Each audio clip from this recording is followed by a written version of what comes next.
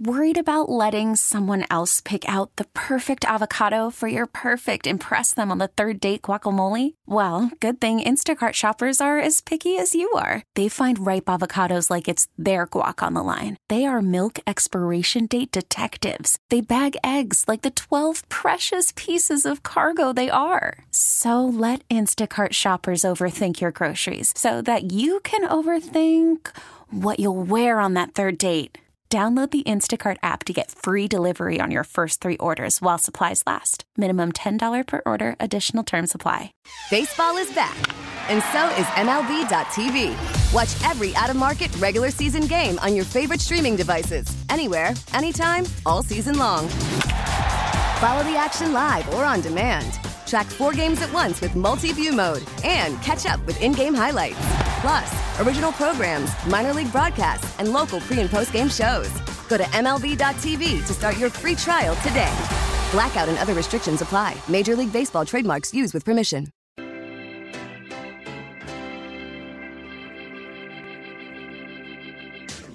Jacob Albrocht, Tommy Kester. This is Sports Daily on Wichita's #1 sports radio, 97.5 and 1240 KFH.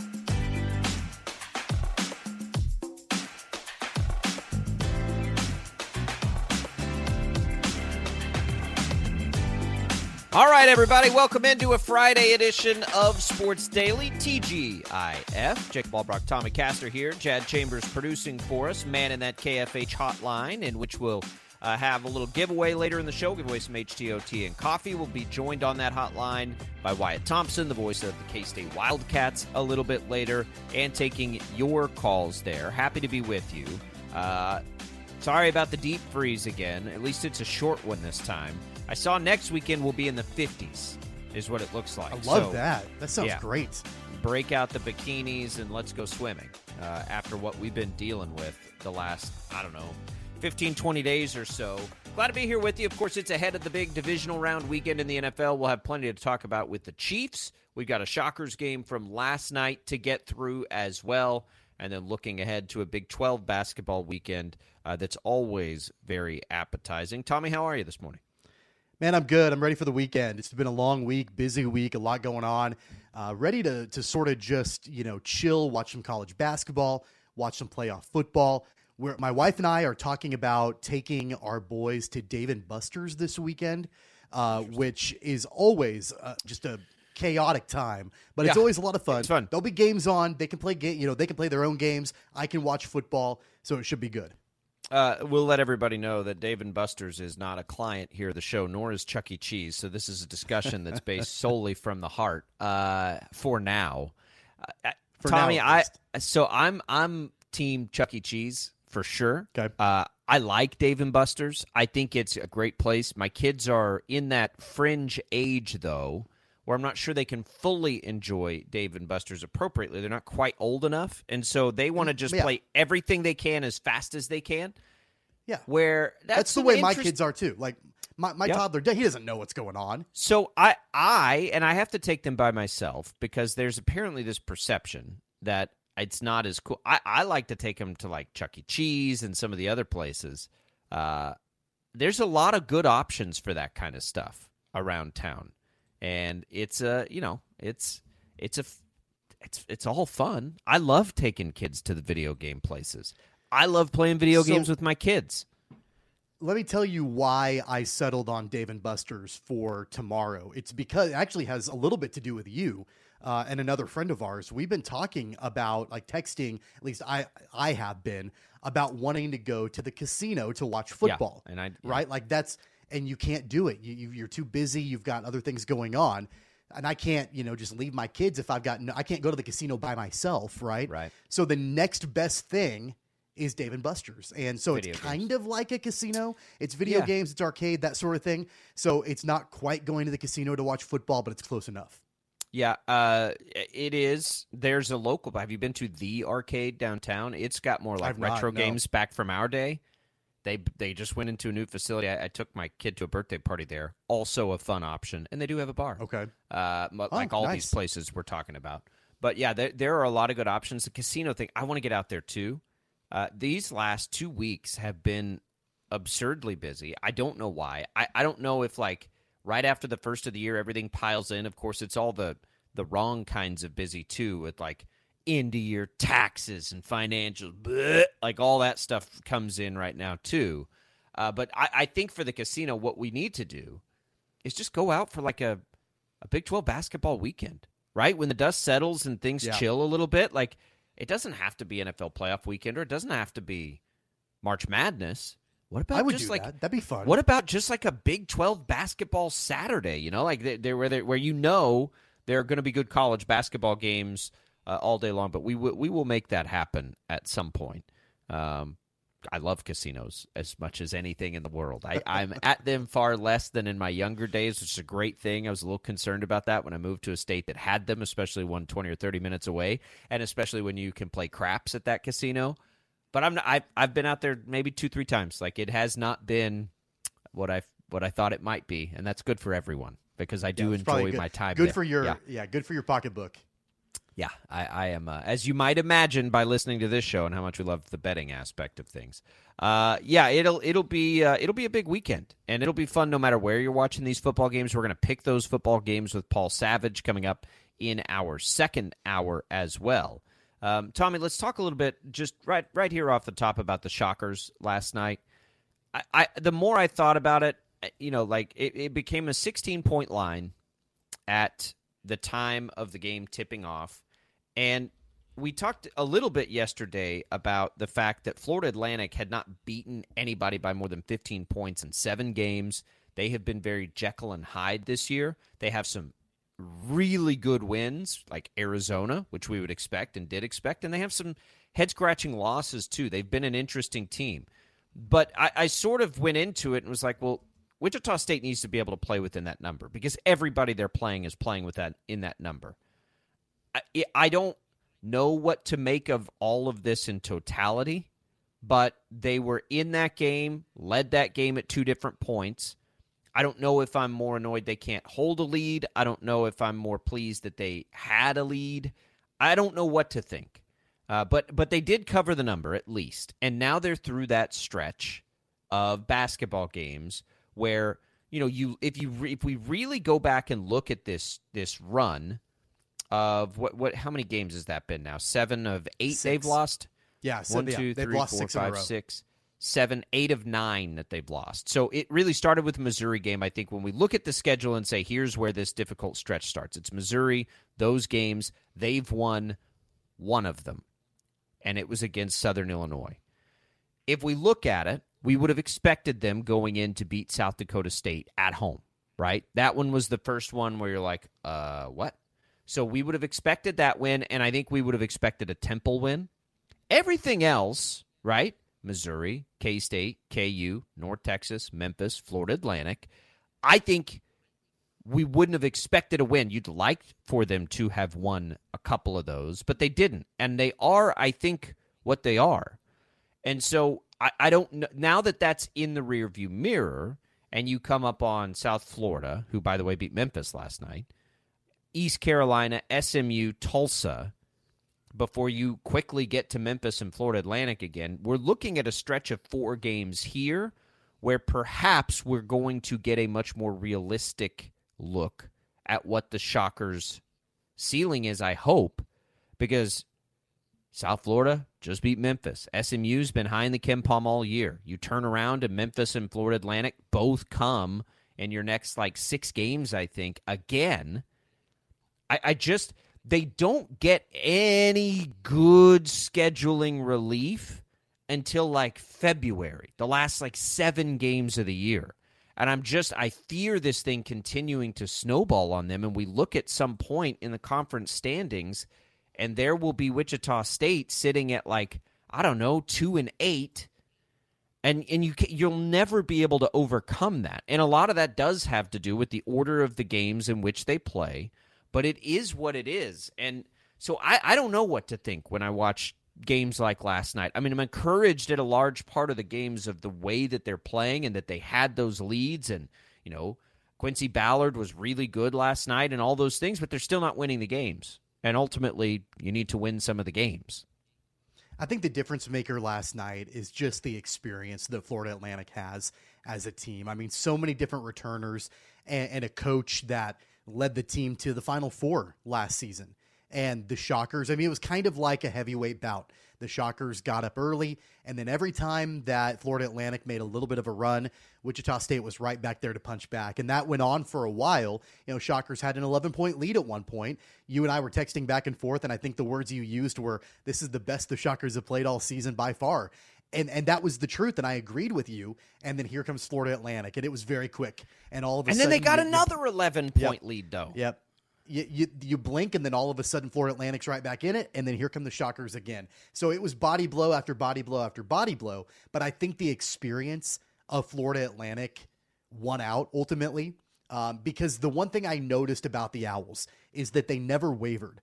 I never watched them on the bench or on the court, never saw their coach, never saw any kind of panic that came over them. It was kind of like, let's just absorb what's happening.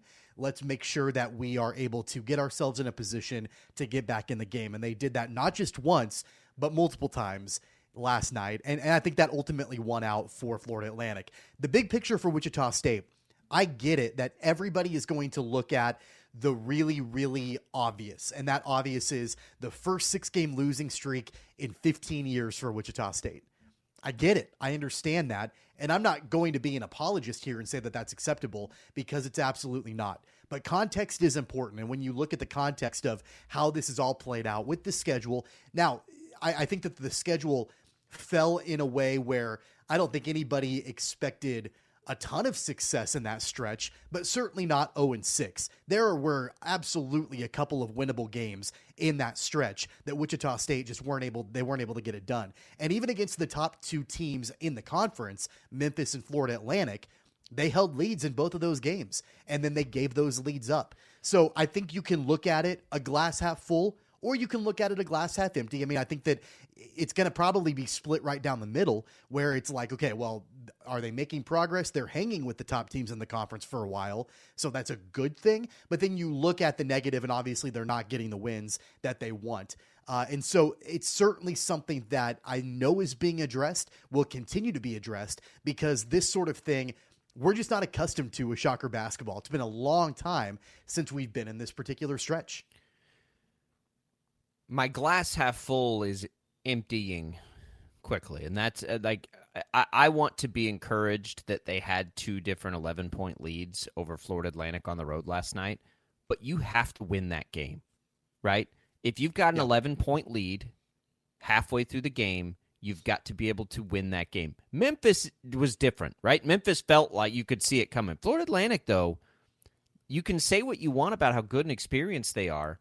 Florida Atlantic this year has lost games to Bryant, Florida Gulf Coast, and Charlotte, right?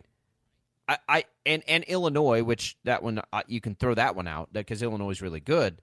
But Bryant, Florida Gulf Coast are both well under Wichita State in the KenPom. Charlotte's not. Yeah. Charlotte's been a nice little story, but it's not like Florida Atlantic isn't capable of losing these games. We've seen them do it 3 times this year, and look, one of those came at home. Wichita State needs to be able to win games they're up by 11 in the second. It's great that they got the 11-point lead. Finish the game. You know what I mean? Like I'm more encouraged than if they had gone to Boca Raton and been totally outmatched and outclassed. Don't get me wrong. But I also feel like you got to point out the fact that that's a game you should have won when you're up 11 later in the game. Like, you got to be able to win those games. I don't care who you're playing. So it's kind of the same thing. We're through the stretch. I don't disagree with that whatsoever. I think where a big question comes in is the state of the program overall from a 30-foot view, and the belief in Coach Mills and the belief in the way the program is being built. And you and I have had tons of conversations on this program about expectations in year one, and of course, long-term expectations as well. I don't know how that wavers. I don't know how that changes in a 6-game losing streak when you're 0-5 in conference play. I don't know how that I don't know how that changes or if that changes at all. One of my, if not my greatest flaw is my impatience. I'm aware of it. I am an impatient person, for good, for worse, whatever. So I'm trying to not let that not give me a sound look at this, because I am impatient. I don't think that it should take long in today's version of college basketball to do what you need to do when you're at a program that has the things that Wichita State has. I don't think there should ever be years where they finish in 8th place in the American Athletic Conference, right? There should never be years where they finish worse than 5th place. That's my expectation for the program, and I'm admittedly a very impatient person. So to continue to be told to just have patience while this team gets where it needs to be is a really difficult thing for me to do. I don't know if that's realistic. I don't know if that's reality. It's my own reality. And so I get frustrated when I see that they have an 11-point lead on the road like that, and they can't close that out to get what would certainly be their biggest win of the year. There's no question, and could be a momentum-shifting, like, linchpin of their season. Now, it's just another game you lost in a row. You know what I mean? And so I'm trying and have been trying to say, get through the Florida Atlantic game, and then let's see what happens in those next 4. But the only thing that in those next 4 is going to make me say, all right, here we go, is for them to win all 4 of them, right? Like, you got to do like something like that where it's like, okay, here we go. We got it. I am encouraged that we see them, and I think exactly what I texted you last night, is this is the best they've looked collectively. Like, they look good offensively against Memphis, but they look terrible defensively against Memphis. The early part of that game and the 2 runs they made, they looked engaged and locked in, and like what they were doing in those moments, because it wasn't just like hitting a bunch of lucky shots or anything like that. Like, they were legitimately, they had Florida Atlantic on the ropes. That does give me encouragement. If you can find that and sustain it, I think this team will be much better, but they haven't been able to do that now. And like, look, we are how many games into this season now? We're in, as we look at the year, 17 games into this season, right? Mm-hmm. Many of these players are returners. So it's not good enough right now. Everybody knows that. I just need to know how much better it's going to get this year, and I can't take more than 1 year of this. Yeah, here's the caveat for me. The only asterisk I'll put on this for me personally, I'm not going to speak for you in this, but I was very clear on this program when Isaac Brown was let go and when Paul Mills came in that, and you and I were on the same page about this, that the grass isn't always greener on the other side, and so the expectations are going to be high in year number 1 to get to where the Shockers need to go. There's not the time for a rebuild with this program. You've got to be able to win right away with the returners that were coming back, and then being able to utilize transfer players and things like that to make at least this team competitive in year number 1 over Paul Mills, under Paul Mills. Now, the only caveat I will make on that, the only amendment that I will make on that statement that I made back in, when was that, March, April, when we had those conversations, is that I've gotten to hear Paul Mills speak multiple times during the course of this season, and I like what he has to say. And I think that he is motivated to make the changes. And I think that he is thoughtful. And I think that he's working on changing things and open to making adjustments and doing all of that. So I do appreciate that about him, where I don't feel like we always got that with Isaac Brown. It was always like, we're going to just keep doing what we're doing. Yeah, Isaac Brown was not comfortable with the media, number one. Like, he wasn't going to give anything ever. I know that about him. Yeah. He was not comfortable. But I do spots. appreciate that about Paul Mills, that he's willing to be upfront and say, this is not acceptable. Here's what we're going to change. Here's what we're going to do. Everything is on the table. Let's make this better. So that's my one caveat. It doesn't the expectations that I have, but I do appreciate the personality that he is, and I think that he is going to be the guy to turn that around. I hope he is. Got to win games, because I'll tell you right now, and this is what's always worried me. I know great Shocker fans right now that aren't even engaged enough to know they're playing a game on whatever night. Yeah. That's reality. And that's the danger. That is the long-term danger. And why it needed to be quick if you're making the change. Because that was already setting in for 2 years.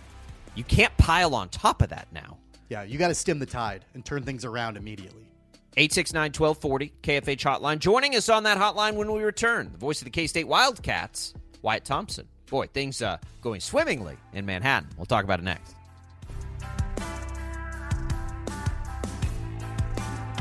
Your new radio home for K-State Athletics, 97.5 and 1240 KFH. It's that time, Sports Daily, getting all the inside information on Kansas State. Let's go now to the voice of the Wildcats, Wyatt Thompson. All right, and we welcome back in Wyatt Thompson for another visit with us here on Sports Daily. Jacob Albrock, Tommy Castor with you. Jad Chambers producing. Wyatt, happy Friday to you. Sorry we're in another cold stretch here, but it is Friday, getting ready for a weekend where you get to stay at home, right? You get to hang this weekend and welcome in Oklahoma State tomorrow. I bet so. Yeah. We've got a lot going, bud, and good to be on with you guys again. We've got a lot of former K-State men's basketball players, Golden Cats, that will be here tomorrow. I think they're going to recognize the football team at some point tomorrow as Pop-Tarts Bowl champions, and played so well the other night against Baylor. People are excited right now, and Saturday home games in this league are a lot of fun, and I'm looking forward to it. I know Oklahoma State hasn't played as well as they've wanted to this year, but they're certainly, like everybody in the league, pretty capable. So let's see how it plays out.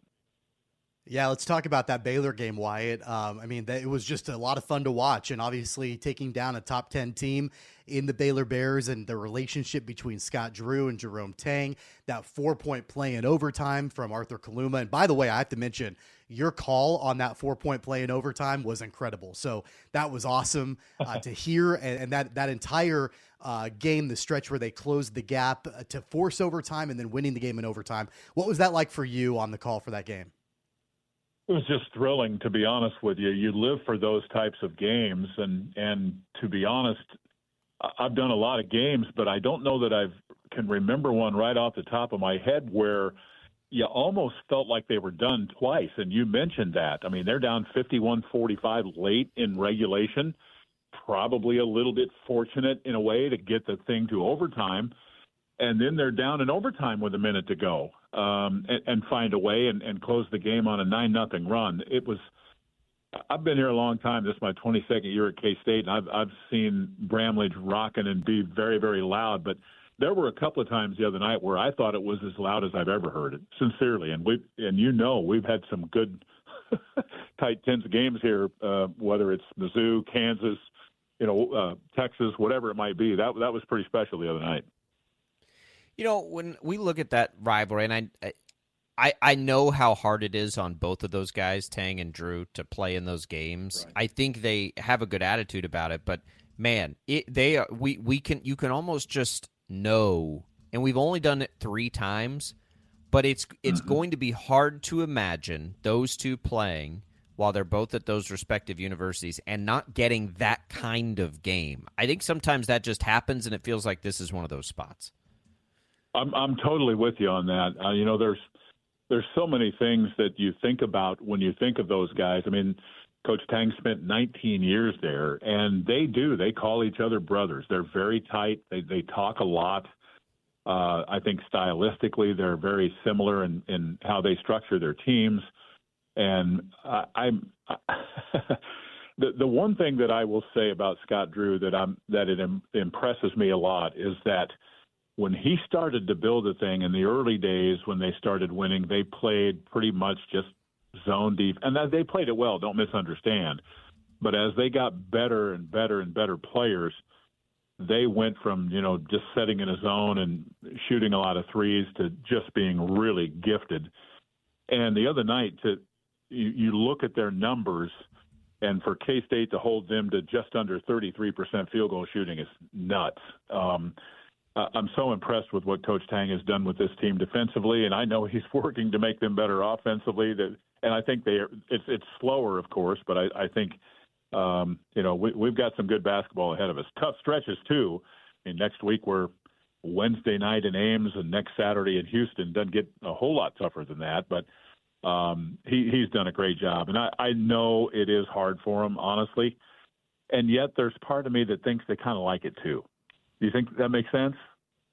I mean, did you see? Yeah, I don't know if you saw the video of them coming out of the tunnel, but whatever they were giggling about, they were having a real chuckle over it. That was special in my mind.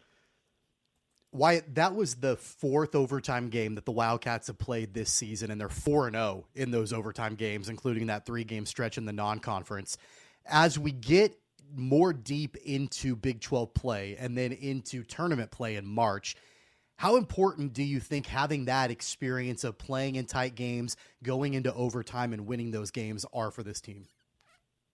Well, it's a good question. I think the easy answer is that it has to help, right? I mean, it is hard. And one thing that has stuck out for me is that, you know, in the time that Coach Tang has been here, we've won a ton of close games. We haven't won them all, but we've won a bunch of close games. He's now 10-0 in overtime in less than 2 full seasons. That's crazy. I don't even know how you try to go about explaining how good that is. But I think what sticks out for me is they did this coming off of the heels where they, by their own admission, let one get away, kind of gave one away at Tech last Saturday. And I mean, it bothered them. They were mad that they were, I guess I'll describe it as just out toughed down the stretch. And Tech was the better team and the tougher team and the team that executed better. And I think they took it personally. They really were cut in learning the scout and really did a great job against a very explosive offensive team. It was impressive. There's no doubt about it. How much, if you're looking at this and trying to do it objectively, Wyatt? I mean, very early it was like, oh, this is nice. K-State's out to a good start in the league. Now it seems more sustainable. It seems like in what we know will be a back and forth year, K-State probably is one of the teams that will be competing near the top of the league this year. I think it's almost like we've had to, in a positive way, had to refocus expectations, I think, for the conference schedule. I agree with that wholeheartedly. And I think when you talk about this, you have to look at the league in its entirety. I've done a lot of interviews this week and have talked about this quite a bit. I think when this conference season started, I don't know if anybody thought that 2 weeks in, everybody would have at least one loss. Do you agree with that? I mean, it just seems like that's a little bit of an oddity when you have so many good teams in this league, whether it's Baylor, Kansas, whoever it might be. And I sometimes you have a hard time making sense of UCF as an example. I've used this example of UCF in Cincinnati here the last few days. UCF gets blasted here 77-52. Then they host Kansas and beat them. Then they host BYU and they get beat. So my point is on that is that I don't know that you can go into any game in the league or most games in the league and really kind of have a feel for, well, this is what's going to happen. It's staggering, really, how many games have been decided by less than 10 or a couple of possessions, and I think we're going to continue to see that. I just do. I think this league is really, really strong up and down the line. You have to kind of think that even though KU lost a game already, you probably still have to think, with their skill set, they're going to be there towards the end. But I mean, they were 13-5 in this league last year. What do you think they're going to be this time? Yeah. You know what I'm saying? I don't know that they're going to be better or worse than that. Yeah. It's a battle of attrition, and that's the way the Big 12 always is. It's always a bloodbath, and we're only a few games into the conference. I know that I feel like I always bring up every week Tyler Perry, and the game against Baylor, another not great shooting night for Tyler, but he did get to the free throw line and he made his free throws. So after the game against Baylor, how do you assess his play? Do you think that the opportunities for him to at least get to the foul line will maybe help loosen him up a little bit shooting from the field, or where do you stand on where Tyler's game is right now? Well, I enjoy talking about this, to be honest with you, because the longer I'm around him and start to get to have a better feel for who he is, what he is, he's a pretty unique individual. And I'm not talking so much the physical part that he brings to the table, but more the mental. He's really cut in now and wants to be, the leader of the team and the vocal guy, and he wasn't necessarily that in the beginning. And he knows he's struggling a little bit shooting the ball, but as I think we mentioned last week, he's had to take a lot of hard shots. And I think as this team continues to move forward and try to get better offensively, they're trying a lot of different things. And I don't know if, exactly what the answers are, and I don't know that the coaches know. But one thing that should help, I'll say that again, should help, is that they're starting to get a little bit more out of some of the other guys, which I think will help Tyler. I don't know if you would agree with that thought or not, but as an example, did anybody think that 4 games into the league race that Dorian Finister would be averaging 5.3 points a game and playing those kind of minutes? Or Jarrell Colbert would come in against that kind of talent and give you 17, 18 really quality minutes? He wasn't dominant, but guys, he was playing against 2 studs and really held his own and did well. And they need his athleticism. Will McNair's a nice player, and I think he's continuing to get better too. But against Baylor, and there are going to be others, they need Jarrell's athleticism because he's a little bit more athletic than Will.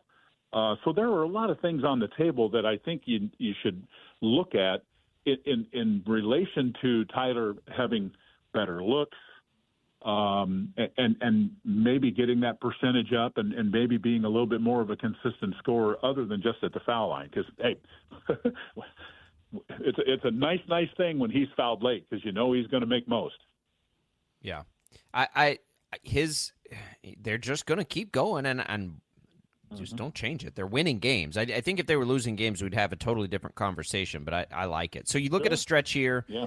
The next time we'll talk, they will have played Oklahoma State and at Iowa State, which always feels like a fool's errand. But those are two.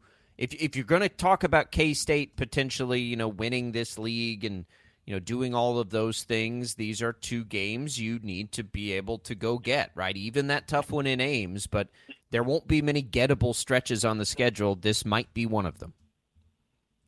Yeah, I agree with that, and it is hard at Hilton. But K-State has won up there before. You can't take it for granted because, if I'm being honest, Iowa State's come to Bramlage and won too. That's just kind of the league. But I understand what you're saying. If you could get that, I almost look at, again, Coach Stang would probably hit me in the nose if he heard me say this, but if you could split next week's games and beat Oklahoma State Saturday, you'd probably feel pretty good about where you're at, don't you think? I mean, that's you start to do the math here. This league race is long and grueling and tough and all of that, but in the same breath, it goes pretty quick. And there are only so many opportunities with 18 games. You got to go out there and get that one that you think you can get. And that's why I think they were so frustrated with the game at Tech, because for a lot of the game, I'm going to say for 28, 30 minutes, they probably were the better team. And that hurts when you're that close and don't do it on the road because they're so hard to come by. Wyatt, what do you make of the Oklahoma State program? Obviously, they're struggling right now. They're not in a great place. I wonder, do you think that Mike Boynton, his job potentially is in trouble? Where do you stand on where things are with Oklahoma State? Well, I haven't really heard any rumblings of that yet. It may be a little bit different when they get into town today. We'll see how that plays out. I think Mike's a good coach, but I think he's fighting uphill in a league right now with 4 freshmen on the roster and 2 of those guys starting, and that's a hard way to make a living. Even though those kids are, their center is a McDonald's All-American, and their 4-man is a 4-star kid. That's high-level talent. But, I mean, that kid Garrison was going up against a guy by the name of Hunter Dickinson the other night. You're going to get whooped in those kind of situations. That's just the way it is. I've watched a lot of tape on OSU, and there are times when they look pretty good. But, we've talked about K-State offensively from time to time where one thing, too, I didn't mention that it reminds me of this with OSU. Like K-State, they've had some troubles with turnovers. You can't go on the road, even sometimes at home, and do that. And that's kind of what's gotten them into trouble. I watched, I think, like 3 straight possessions against Kansas where they're really – I'm not saying KU doesn't defend. I don't mean it that way. But there was very little, defensive resistance, and they turned the ball over. It's like unforced errors in tennis, right? You can't do that and compete. And they didn't compete. But I'm going to guess that they'll think they can here, at least initially. So you got to take the fight out of them early. But they are young. They're just not quite as good as most everybody else in the league. That's just kind of what it is. Yeah, and you mentioned it's going to be a big night of celebration there, so I know fans will be excited about that, probably driving up, certainly here from Wichita. You will hear the game with us right here on KFH. Wyatt's Call coverage begins at 5 o'clock for the 6 o'clock tip. Wyatt, enjoy the time at home this weekend, and we'll just keep slogging through what's going to be an incredible Big 12 this year. I know. I'm looking forward to it. Try to let it warm up a little bit, will you? Yeah, I'll get with our meteorologist there at K-Witch and see what I can do. I've been on them for a while. It's not working yet, but we'll all, right? Yes. Yeah. Four guys don't shoot the messenger, right? Thanks, Wyatt. We'll talk to you soon. All right, there goes Wyatt Thompson, voice of the K-State Wildcats. If you missed any of that, by the way, you can go back and listen for free on the Odyssey app. We podcast that out for you, make it easy on you. Speaking of that Odyssey app, you know what else you can find? Chiefs games. They're available live for free on KNSS, as it will be this weekend. You can tune into KNSS Sunday night for the wild card action. If you're not around your radio, the Chiefs in Buffalo, a battle against the Bills, you can also just download the Odyssey app and search KNSS at kickoff. Tommy and I will be back. We'll get into that playoff game and others. Paul Savage in, top of the hour to make picks. Lots to get to here on a Friday edition of Sports Daily.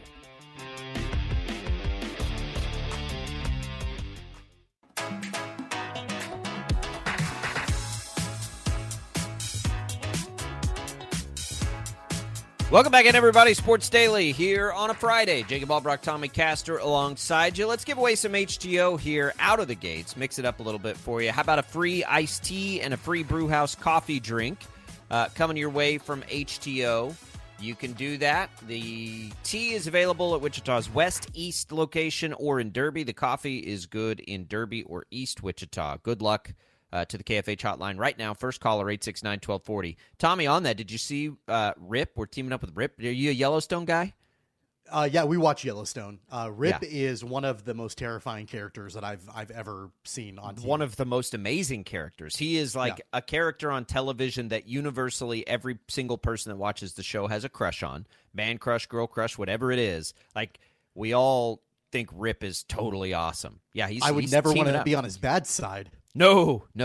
He's got a coffee thing. He's got like a whole coffee company, and we're going to start selling it in our store here pretty soon. I'll have more details on that. I don't have a date for you, but the news is out there. It's not like I'm revealing some secret here, but that's been pretty cool. Right now, it's our Brewhouse coffee, which is also very, very good, so you can get that. Good luck to everybody in the winner. Jad will get us, on the giveaway, Jad will get us a winner.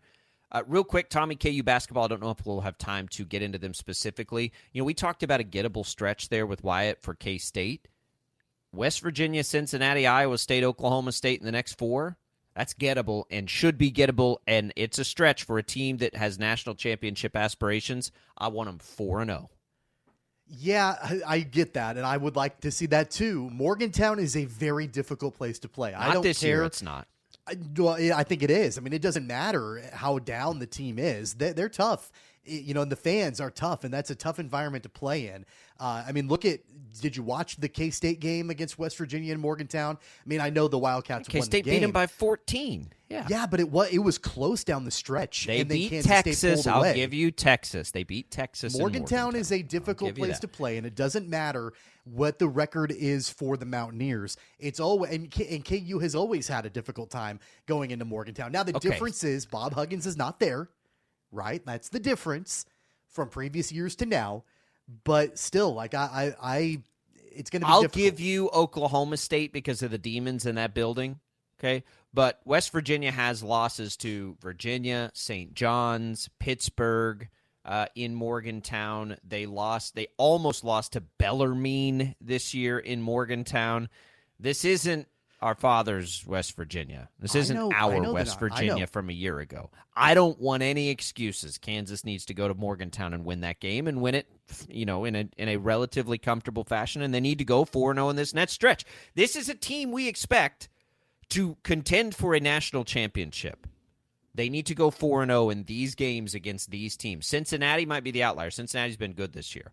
But West Iowa Virginia State's been good this year too. You've got roadies against West Virginia and Iowa State mixed in there, and I think they need to go 4-0. That's because that's where they'll need to be if they're they need to be that kind of team by the end of the year. It's not like it's not going to be tragic if they don't, but that's the level of team they're going to need to be if they want to win a national championship. Why not start now? They had a really nice Oklahoma State performance. They're not very good. West Virginia's better than that. Iowa State's certainly better than that.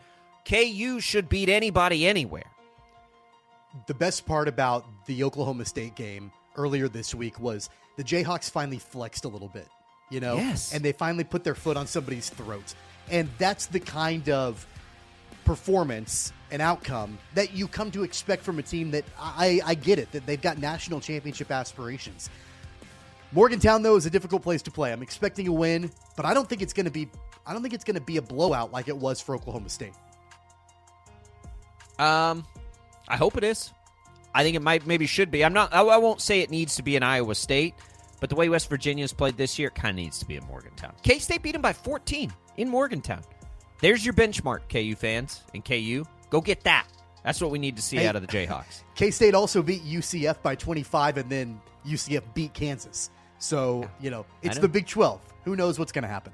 That's right. I love the Big 12. God, it's so good. All right, we'll welcome in our buddy Paul Savage next segment. Congratulations to Daniel for winning some HTO Brewhouse coffee and some HTO, of course, iced tea. We'll come back. We're making some football picks, playoff edition, our last picks of the year. We'll go over the standings and make the picks when we return.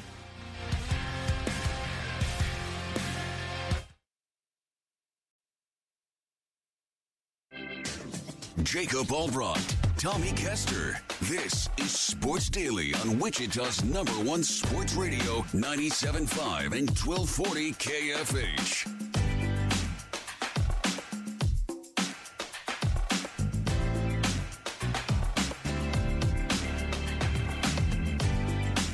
All right, welcome back in, everybody. Hour number 2, and that means on a Friday we welcome in Paul Savage for a round of picks. Again, our final week of picks for the season. We have picked close to 200 games this year. We've done a pretty good job. Paul and I are making money, a little bit of money. Tommy's slightly under 500. So here's the situation.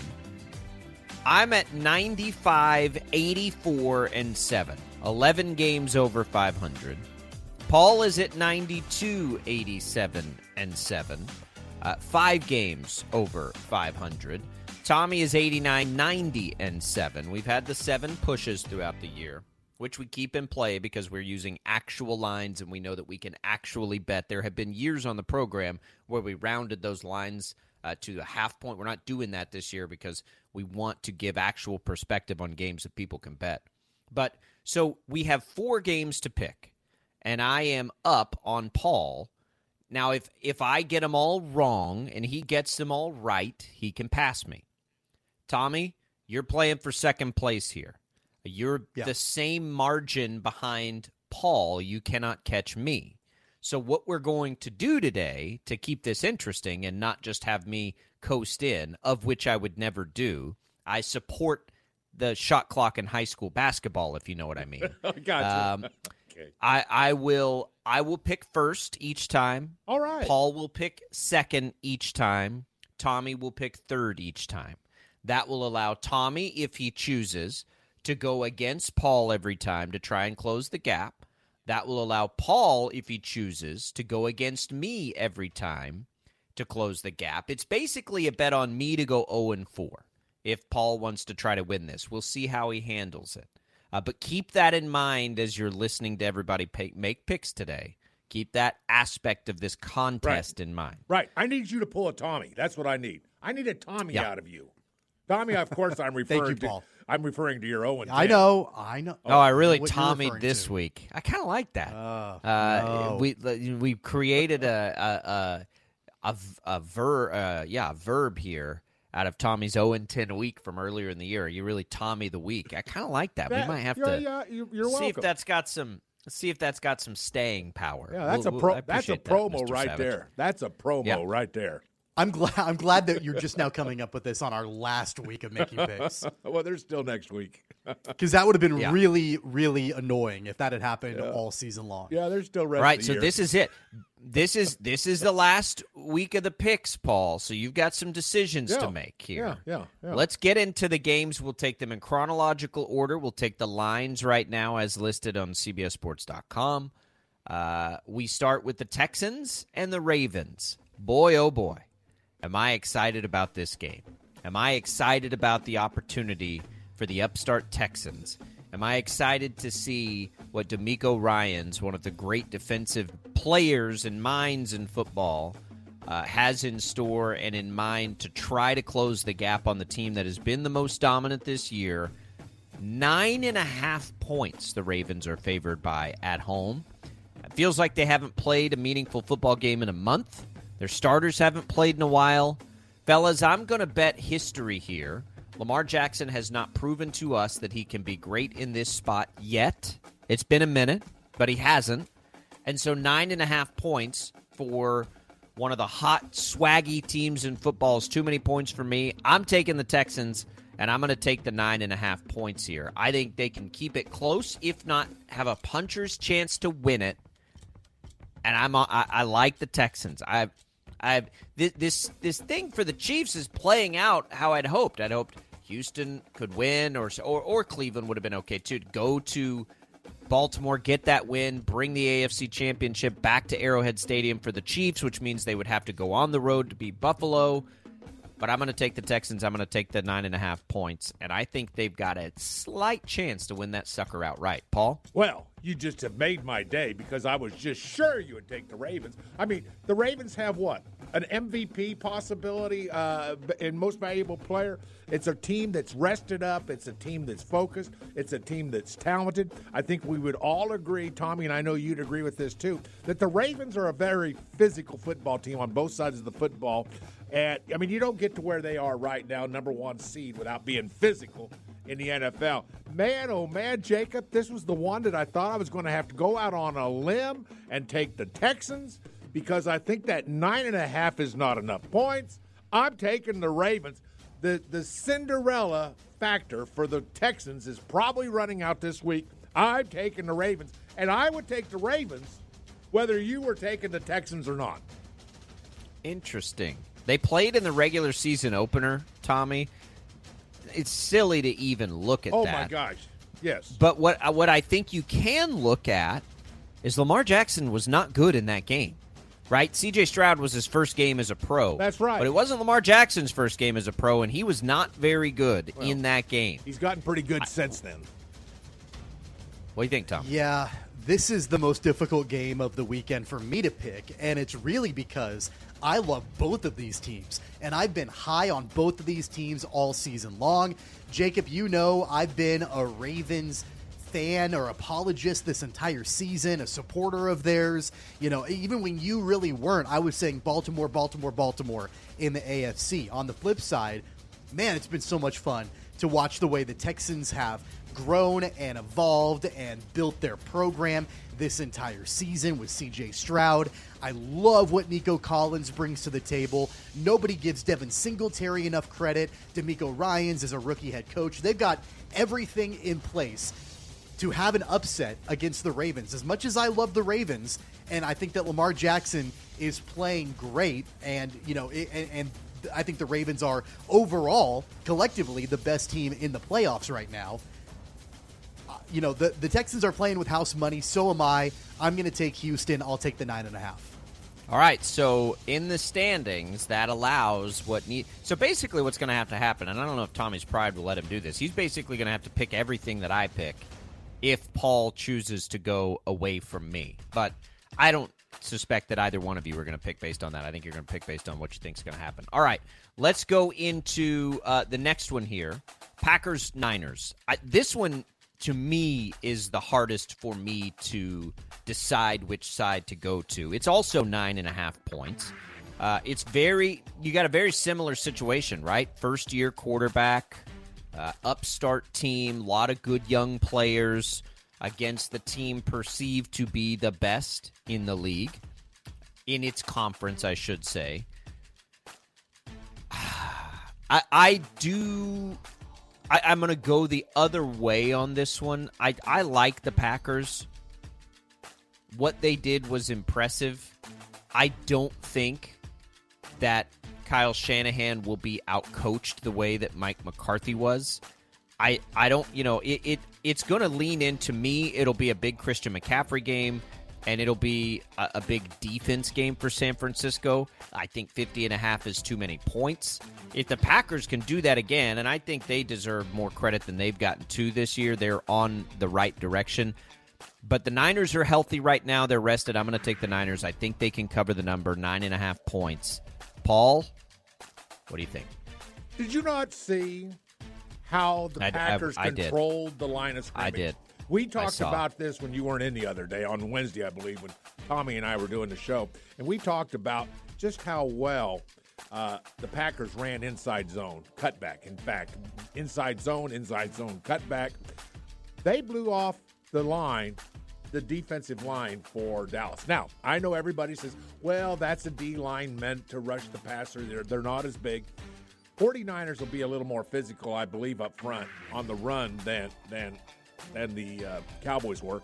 But I'll tell you what, I was impressed with the way the Packers ran the football. They came off the line, they locked up their guy, and they drove. And I really was impressed with that.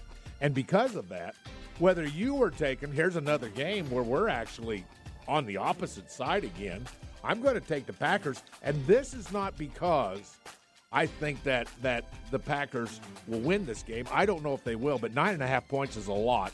And if you can control the football like the Packers intend to control the football and keep the football out of the hands of the 49ers, well, I guess this comes down to who runs the football the best, the 49ers or the Packers. And right now, guys, I'm fairly impressed with the Packers and their ability to run the football. I'm taking the Packers. I like the Packers. I mean, for the same reasons, right, Tommy, that we like the Texans, kind of. One major difference, though, between the Cowboys defense and the 49ers defense is that the 49ers have a couple of guys by the name of Chase Young and Nick Bosa, and the Cowboys don't. Now, the Cowboys have Micah Parsons, and they've got some really talented defensive players, but the Niners defense as an overall unit is playing significantly better than the Cowboys did a week ago and even down the stretch in the regular season. For that reason, I'm going to take the 49ers, and I'm going to lay the points. I think that the Packers are they're fun to watch, and Jordan Love has came into his own. There's no doubt about that. It was incredible to watch the way they beat up on Dallas a week ago, and nobody really saw that coming. I just have a hard time thinking that they're going to be able to follow that up in back-to-back weeks. So I'll take the 49ers. I'm going to lay the 9.5. If I lay a 3-team parlay, for instance, which I love to do, this will be the game I don't include. I'm having a hard time with this game. And hopefully that means it's a great game to watch. Don't get me wrong. I would love to see the 49ers lose. I don't particularly like either of these teams, but you've got good stories all over the place. All right, Bucs-Lions. Buccaneers go on the road. They're 6.5-point dogs in Detroit. The weather notwithstanding, if you guys saw that clip. Yes, I did. Yeah, the weather will not be a factor. I hadn't seen it, but Tommy showed it to me on a break on Wednesday. That's a tough day funny. At the office. That was downright That's a tough funny. day at the office. Yeah, it is. But it won't be a factor. They'll be okay in the AC there in Detroit. I like Detroit here. The Bucs have been fun to watch. The Bucs have been a great story. So have the Lions. I think the Lions right now are significantly better than what the Eagles have been. I think they've got, as much buzz and energy and momentum, and that place is going to be electric. And I think that they can establish themselves and sort of control things on the ground in a way that Philadelphia couldn't. Maybe take some air out of the ball for Baker Mayfield. I like the Lions. I'll lay the points, 6.5. Paul, if you're going to win this thing, you got to ride. You got to ride that bake train into Detroit. You did that on purpose. I know you did. Yeah, because now I'm making you pick against your man Dan Campbell. No, let me get this straight. So if I go ahead and take the Lions and we both get that right, you can't win the contest. But I can tie.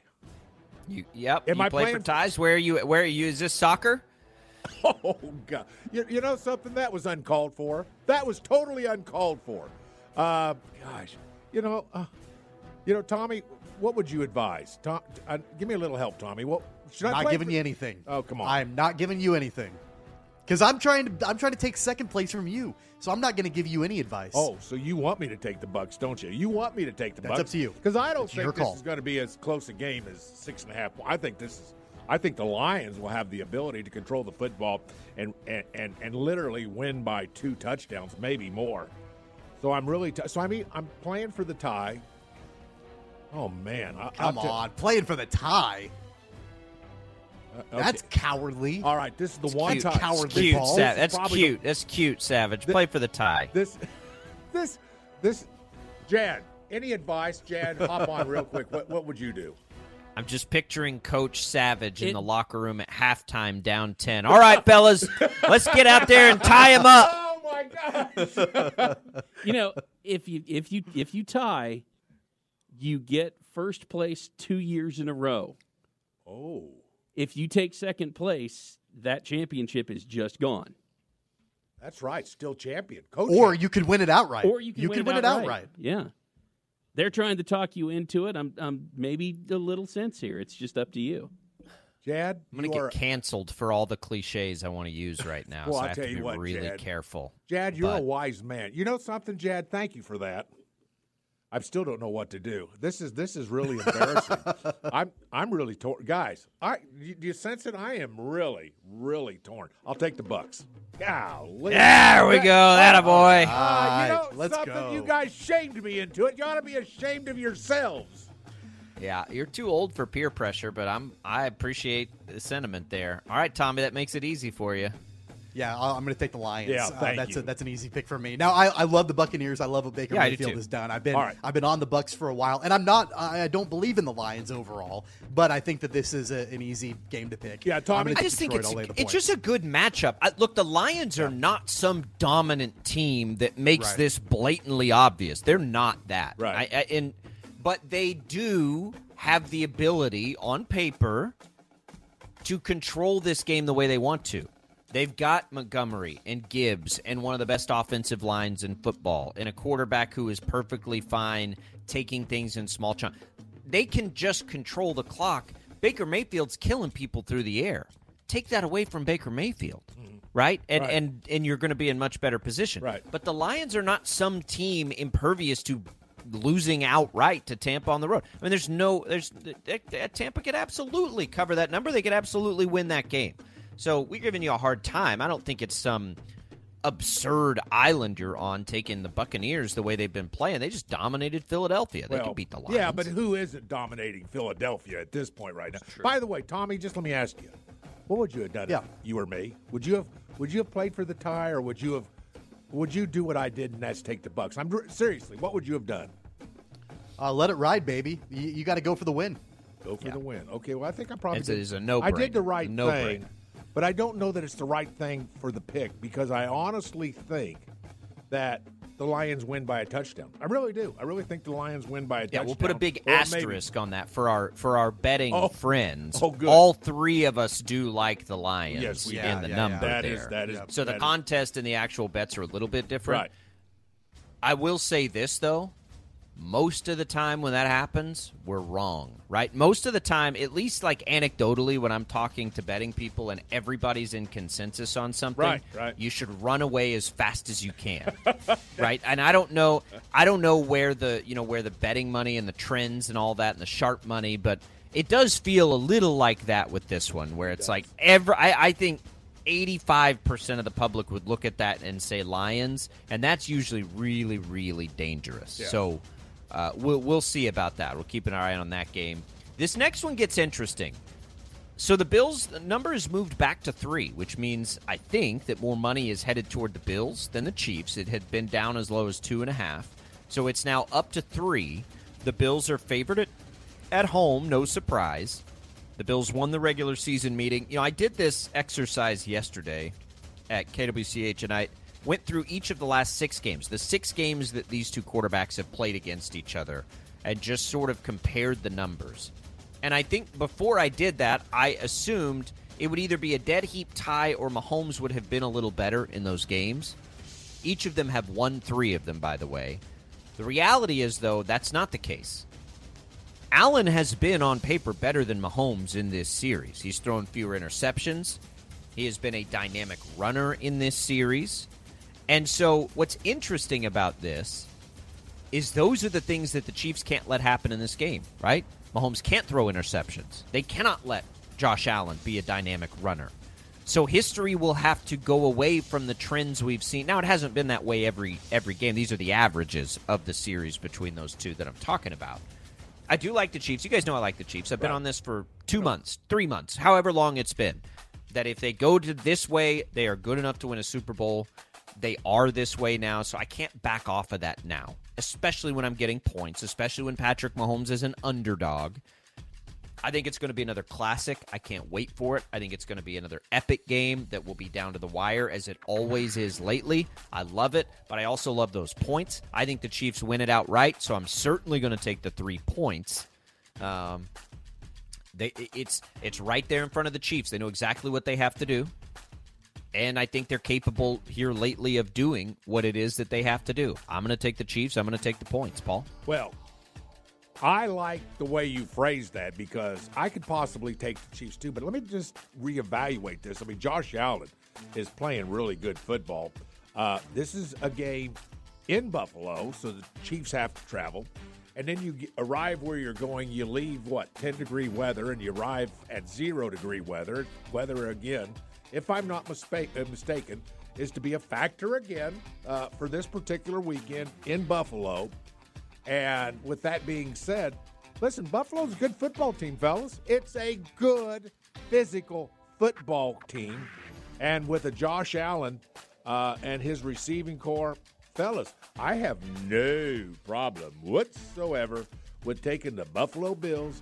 I will lay the 3 points, and I'm taking the Bills. And that was an easy pick for me. Yeah, I mean, I think it is an easy pick. The Bills are favored at home. I don't think they're good. I think football. I'm probably. Right. I would say I'm in the minority by saying I think the Chiefs will win this game. That I will say with some confidence. Tommy, what do you think here? Let me give you some numbers here really quick about Patrick Mahomes. In the playoffs, he's 10-5 against the spread and 12-3 straight up. That rate is tied with Terry Bradshaw for the second best of any quarterback in the Super Bowl era. On top of that, as an underdog, and we're talking about the regular season and the playoffs combined, in his career, Patrick Mahomes is 9-2-1 against the spread as an underdog, which he is in this game. This is only the second playoff game in Patrick Mahomes' career that he's been an underdog. The first one was the Super Bowl a year ago against the Eagles. We all know how that turned out. Kansas City won that game. This is the first true road game of Patrick Mahomes' playoff career. Knowing the way that he is against the spread as an underdog and in his career overall, give me 3 points. Give me the Chiefs as an underdog. I'm taking Kansas City on the road. I'll take the points. I'm going to bet them outright to win the game. I think it's going to be another classic, but I do think Kansas City covers. Yeah, I'm with you. We've talked about it and we'll get into the game specifically here when we come back of like X's and O's, what we think keys are and need to happen and everything else. The picks did go the way that they needed to go to shake up the standings. That was the only way it could have happened. And honestly, I think we only had one outlier to go against the brain, and that was Paul having to take the Buccaneers. I did to have keep to it take in play. them. Other than that, I could make a case for either team on all the 3 other games. I could make a case for either one, really. I can make a case for the Bucs. I mean, it isn't that hard. This should be a great. Playoff weekend. It should be a good playoff weekend. What's wild about it is to consider the possibility that some combination of Houston, Green Bay, or Tampa could be playing in conference championship games. We talked about all year Wild. that felt like there was a little bit more parity this year than in normal years. And the fact that as we've watched this season play out, those three teams could be in a conference championship game potentially. That's what we're talking about. The top to the bottom is not as different, I think, this year as it has been in some years. There is not that juggernaut. The 2 1 seeds are certainly the closest thing to it, but I think they each have their flaws. Let's take a quick break. We'll come back. When we return, we'll get into the nitty-gritty on Chiefs-Bills. Keys to the game, what needs to happen for a Chiefs win. If they get it done, we'll go over all of it as we make our way through this Friday edition of Sports Daily.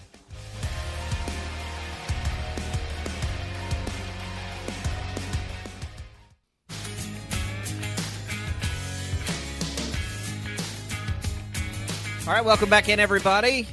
Back into Sports Daily here on this Friday. Chiefs games available over on KNSS on the Odyssey app. You can tune in Sunday night for NFL divisional round action. The Chiefs and Bills battle in Buffalo, or you can simply download the Odyssey app and search for KNSS at kickoff. Let's talk about that game. The Chiefs, the perspective from the Chiefs, Tommy, to me is the same as it has been going back a few weeks. I do think the one key and the one X factor that they're going to face in this game that they haven't in others is Josh Allen, his ability to run the ball. They have historically, he's had good running performances against the Chiefs. So has Patrick Mahomes, by the way, which nobody talks about, but he has too. But you can't let him break off the long run like he did against Pittsburgh. You can contain him, you can spy him, you can do all those things. He's probably going to get his to some degree. But just like it was against the Dolphins and those dynamic runners, you can't let him have the big one, I think, in this one. And if they can do that, I think they can handle the rest defensively naturally. I think that one other thing to keep in mind with what the Bills offense brings to the table is the way that they utilize their tight ends and the success that Josh Allen had finding Dawson Knox and Dalton Kincaid against the Steelers. And so you can, put L'Jarius Sneed on Steph Diggs, and you can do all of that with the receivers. But then you also have to keep in mind what those tight ends can do. And there's not just one of them, there's two of them. And then, oh, by the way, Josh Allen can also break off a run. So there are a lot of different options that big Sean game for the McDermott's linebackers then, has. huh? Yeah, it's absolutely. a linebacker Nick Bolton's game. got to come up big, and absolutely. So, let L'Jarius Sneed do his thing that he's always done in locking down number one receivers, but you got to keep your eyes on the multiple tight ends. Paul, how hard is it for a linebacker to have to both be worried about coverage then on a tight end and a running quarterback like Josh Allen? Well, and, quite frankly, a running game in general, because James Cook has been really good too. Yeah. But to know that you've got to defend both of those places, how difficult is that on linebackers? Well, it's difficult, and it's difficult psychologically because actually in most defensive schemes, everybody's got a gap. Everybody's got a gap. D lineman got a gap. You get that filled. Linebackers got a gap. If you can just, if you can concentrate. I know it sounds so simplistic. It sounds so easy. Why do we even need football coaches? But as long as you play your gap, there should be no place to run the football. In other words, if the Kansas City Chiefs take care of every gap that is assigned to a football player on that team, then there will be no place to run the football. But that's not usually how it works because different linebackers have different styles. Some play downhill, some slide side to side. Everybody's a little different. But Cook is a good running back, and he's gonna make some things happen. And of course, the offensive line comes off the ball. Listen, the Kansas City Chiefs have had a good. I didn't say great. I said a good defense for most of the year. But there have been times, fellas, where the defense is susceptible to the run with a good offensive line, with a good running back. Josh Allen doesn't help because you almost have to – it's almost like having a second back. If there's one back in the backfield, it's almost like having two backs because he is capable of keeping and running and doing whatever that is. But the Chiefs have got to – Call from mom. Answer it. Call silenced. Instacart knows nothing gets between you and the game. That's why they make ordering from your couch easy. Stock up today and get all your groceries for the week delivered in as fast as 30 minutes without missing a minute of the game. You have 47 new voicemails. Download the app to get free delivery on your first 3 orders while supplies last. Minimum $10 per order. Additional terms apply. Now, with the MLB app, you can get baseball your way. Pick your favorite team, your favorite players, and get customized highlights, stories, and breaking news right on your home feed. Follow the action with Game 10, where 3D replays add another dimension. Plus, notifications can keep you connected to every pitch, every hit, every game. The MLB app. Baseball your way. Download it now for free from the App Store or Google Play. Blackout and other restrictions apply. Major League Baseball trademarks used with permission. Control every gap. The Chiefs control every gap. Then this is going to be the Chiefs' game. This is basically going to be a game, and I don't mean to boil it down to a very, very simplistic thing. But if the Chiefs take care of every gap and they control the run, they control Josh Allen, they control Cook, they control whatever the Bills are trying to do with the run, they win this football game, fellas. Control the run, win the football game. That's as simple as it gets, Tommy. Yeah, that's interesting. I think that you think, Tommy, that goes both ways, though? Like for both teams?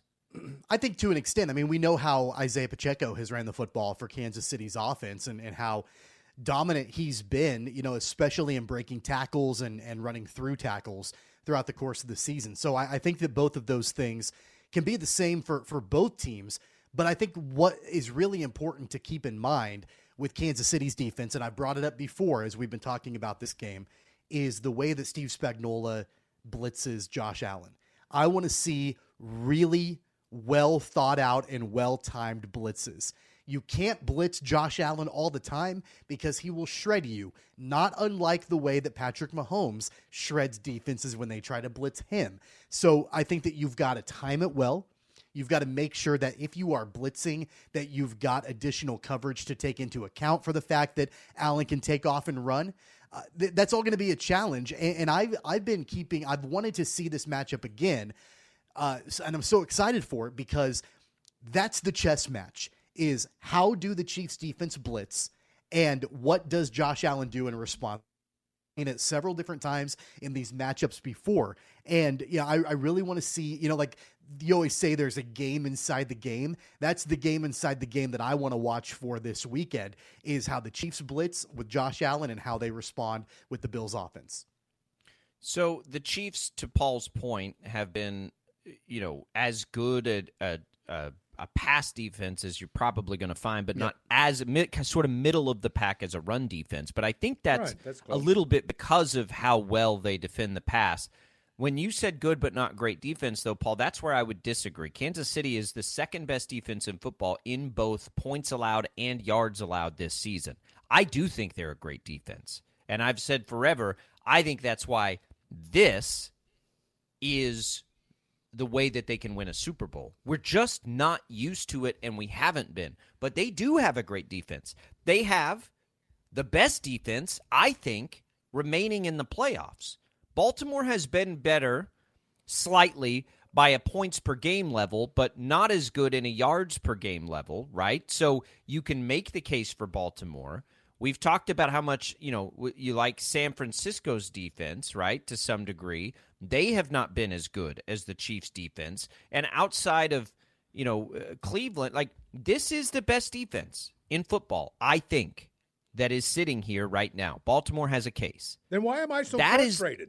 Why? Well, because there have been a couple of games where running backs have had nice days. But again, when a team can't throw the ball and they're going to try, I think it's probably pretty difficult to have both, the best pass defense, the best run defense, those kinds of things. But they have dynamic pass rushers. They have all these things that would lead teams to run the ball. And they were missing some linebackers for a large portion of the season, remember, too.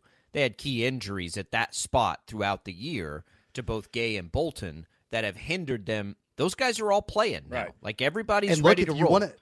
If you want to talk about key injuries, that really has hurt the Bills. I mean, they've been decimated in the last couple of weeks with injuries. And by the way, I didn't even realize it until I looked it up a little while ago. Steph Diggs is on the injury report. He didn't practice yesterday. And so I don't know exactly what that looks like. Gabe Davis is also on the injury report. He didn't play last week. So they've got some injuries with their wide receivers, and then they've got injuries on the defensive side too. Going into this game, it seems like Kansas City is significantly healthier than Buffalo is. Yeah, and that's the other key part. It's a good point. Kansas City has hit that thing that you have to hit for any team to have a chance at a Super Bowl, and that's good health. They're there as much as any team left. There won't be a matchup if the Chiefs continue on the run where I say, now it's a bad matchup for the Chiefs. Because that dynamic doesn't really exist for them. When you have the best defense, you have the best defense, right? That's the ultimate equalizer. And you have Patrick Mahomes. And you have a Patrick Mahomes now who is able to funnel things to two guys, and it's working. Two guys and a good run game. They don't have to use the other. We wondered all year, like, how long are they going to keep trying to get one of these receivers to do what they... The reality is now they don't need those guys. Well, they don't need anybody besides Rice, Kelsey, and Pacheco on that offense. They have found them. And, it falls off a cliff after that. Sky Moore is back at practice. I don't think he'll play. I don't know what that means. But you're looking at, it's like we talked about Chelsea with the props on Rice and Kelsey. I think at this point, when you know both of those guys are probably flirt with 10 targets each, it's pretty hard not to put them and include them in the things that you're going to do, in the betting world. Right. It lines up for the Chiefs. Now, they got to go get it done. And Buffalo's really good. And Buffalo's favored for a reason. And Josh Allen has the element that we probably don't talk enough about. He's got to get that skeleton out of his closet, too. He's this great talent, but he's got to be able to get it done. And he hasn't been able to ultimately get over that final hump. And they've got that going and that chip on their shoulder, too, Paul, which we know is a great motivator in this game. It is. And I don't want to rely on cliches, but this game could just easily come down to basically who has the most turnovers.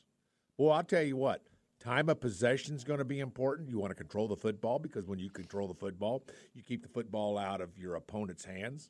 So time of possession, but turnovers, my goodness, and particularly turnovers on the other end of the field. You do not want those. You just can't have turnovers. And this game could easily come down to who possesses the football, who makes first downs, who controls the football, who controls the clock. Fellas, this may end up being one game that just is really simple. Control the football, keep the football out of the other team's hands, because both teams will be capable of scoring and controlling the football. So I think it's kind of simple in a lot of ways. Am I missing anything on that? No, I really don't think they get the field goal kicker advantage too, which I do think matters. You go back to the other matchup in the regular season between these two teams, and it wasn't like we were looking at a high-flying, shootout in that game. Final score was 20-17. And so I would imagine that we see more of that in this playoff game. And especially if the Chiefs want to lean on the run, which they should with Isaiah Pacheco, and if the Chiefs defense can limit what Josh Allen can do on the ground, it should be, again, a relatively low-scoring game. I'm not thinking it's going to be, 3-zip, but it should be a relatively low-scoring game, I think, knowing the way that they matched up earlier this regular season. You can almost keep it simple, too, to betting. Like, if you like the Chiefs, you take the Chiefs, you take Rashee Rice's over, you take Kelsey's over, you take Pacheco's over. Like, the offense is as simple in Kansas City as it has been in a very long time. This spread the ball around, do all that kind of thing offense is out the window. Because Mahomes knows he can't afford to trust those guys. Like, you're to the point now where we're done with all that. Like, now you got to go with what you know. And what they know is Rice, it's Kelsey, it's Pacheco, it's a great defense, and it's a great field goal kicker. And that is absolutely enough to win a Super Bowl. By the way, think about what's on the line here. Think about what's on the line here for Kansas City real quick. Because we talked about before how we kind of like the matchup with Baltimore and Houston. You could have an AFC Championship game back at Arrowhead for another season. That's what's on the line for Kansas City. A slightly different path than what we're used to seeing from them to make it to a Super Bowl. But, man, they could absolutely potentially have another home game in the AFC Championship. Right. And one thing you pointed out just so briefly, Jacob, and really this is something to think about, field goal kicking. Yeah. Man, who's got the advantage on that? Do you trust, would you trust your kicking team on? They both have good ones. Tyler Bass is a good kicker. But Butker's been the best this year, outside of maybe Aubrey and Dallas, and that's been wild. By the way, another thing, Florio, Pro Football Talk, floated out on the Zach Gelb show yesterday here on CBS Sports Radio that there are rumblings that this could be it for Andy Reid, and many of the coaches that are out there could be waiting if that's the case. Now, this is speculation, and what? I would say take it with a grain of salt. Well, that's what I will do. But you can go on the Odyssey app and listen to that yesterday from the Zach Gelb show. Florio floating around the possibility that exists and has been, kind of bandied about a little bit. But that's out there too, which if that's the case and players know it, you would talk about a motivating factor. Now, again, I have no idea. I've never heard anything like that outside of that yesterday. But it's out there. Go find it on the Odyssey app. 869-1240 is the KFH hotline. We'll come back. More Sports Daily right after this.